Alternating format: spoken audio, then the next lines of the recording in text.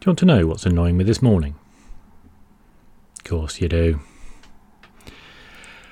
Fines for breaking the rule of 6.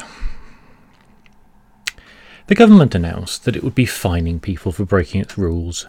This is the amazing rule of 6, which, making it out to be the rule of 6, makes it sound like it comes from some weird and probably surprisingly awful fantasy adventure.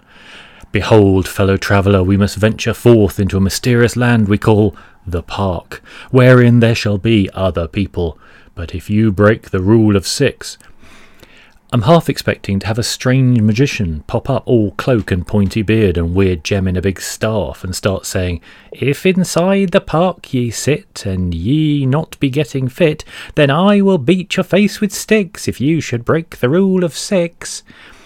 I mean, seriously, do they have to make up such stupid names as if we wouldn't remember how many people are supposed to be allowed to meet up if they didn't say it like that? How many people are we allowed this week? 6. Great, now go away. But then they start up with, and if you don't, you could be fined. And they don't mean fined-ite. No, they mean fined.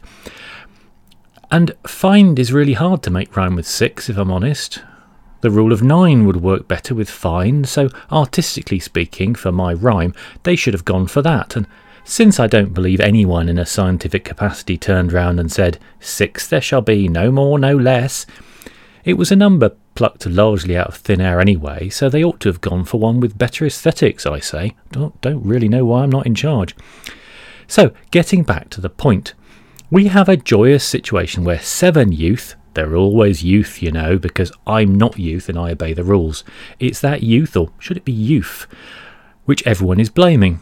Despite the fact that going into supermarkets right now, it's middle-aged people who seem congenitally incapable of putting a mask on. In the supermarket last weekend buying Mrs. Mia Sunday paper, I was genuinely the only person who'd bothered with a mask at all.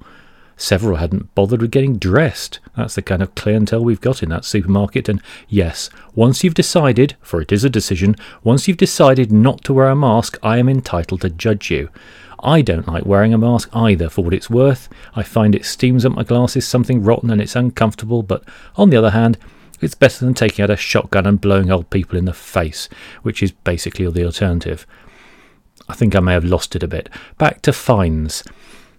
I think I was saying that we have 7 people sitting in a park, having a picnic, maybe distant enough, maybe not.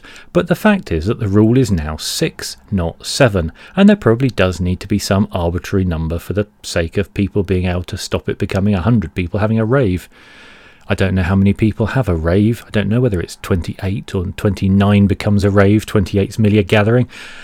I don't know if this has become clear at any point, but I'm not really, nor have I ever really been, the kind of person who goes to a rave. So, a number of people, a rave amount of people, and the police see it because we've got all these bobbies on the beat all over the place, because the government definitely didn't cut police numbers by tens of thousands since 2010. Where were we anyway? Right, the government is waving £1,000, £1,000, about as if it's making a big number and that's going to scare people off. Well, I suspect that's actually counterproductive. Maybe if it was 50 quid, maybe people might think it would get done, but £1,000? This is like when they changed the penalty for using a mobile phone from 3 points to 6. Well, since the police don't stop people anyway, or at least I've seen hundreds of people using mobile phones and I've never ever seen anyone pulled over for it, it isn't a deterrent.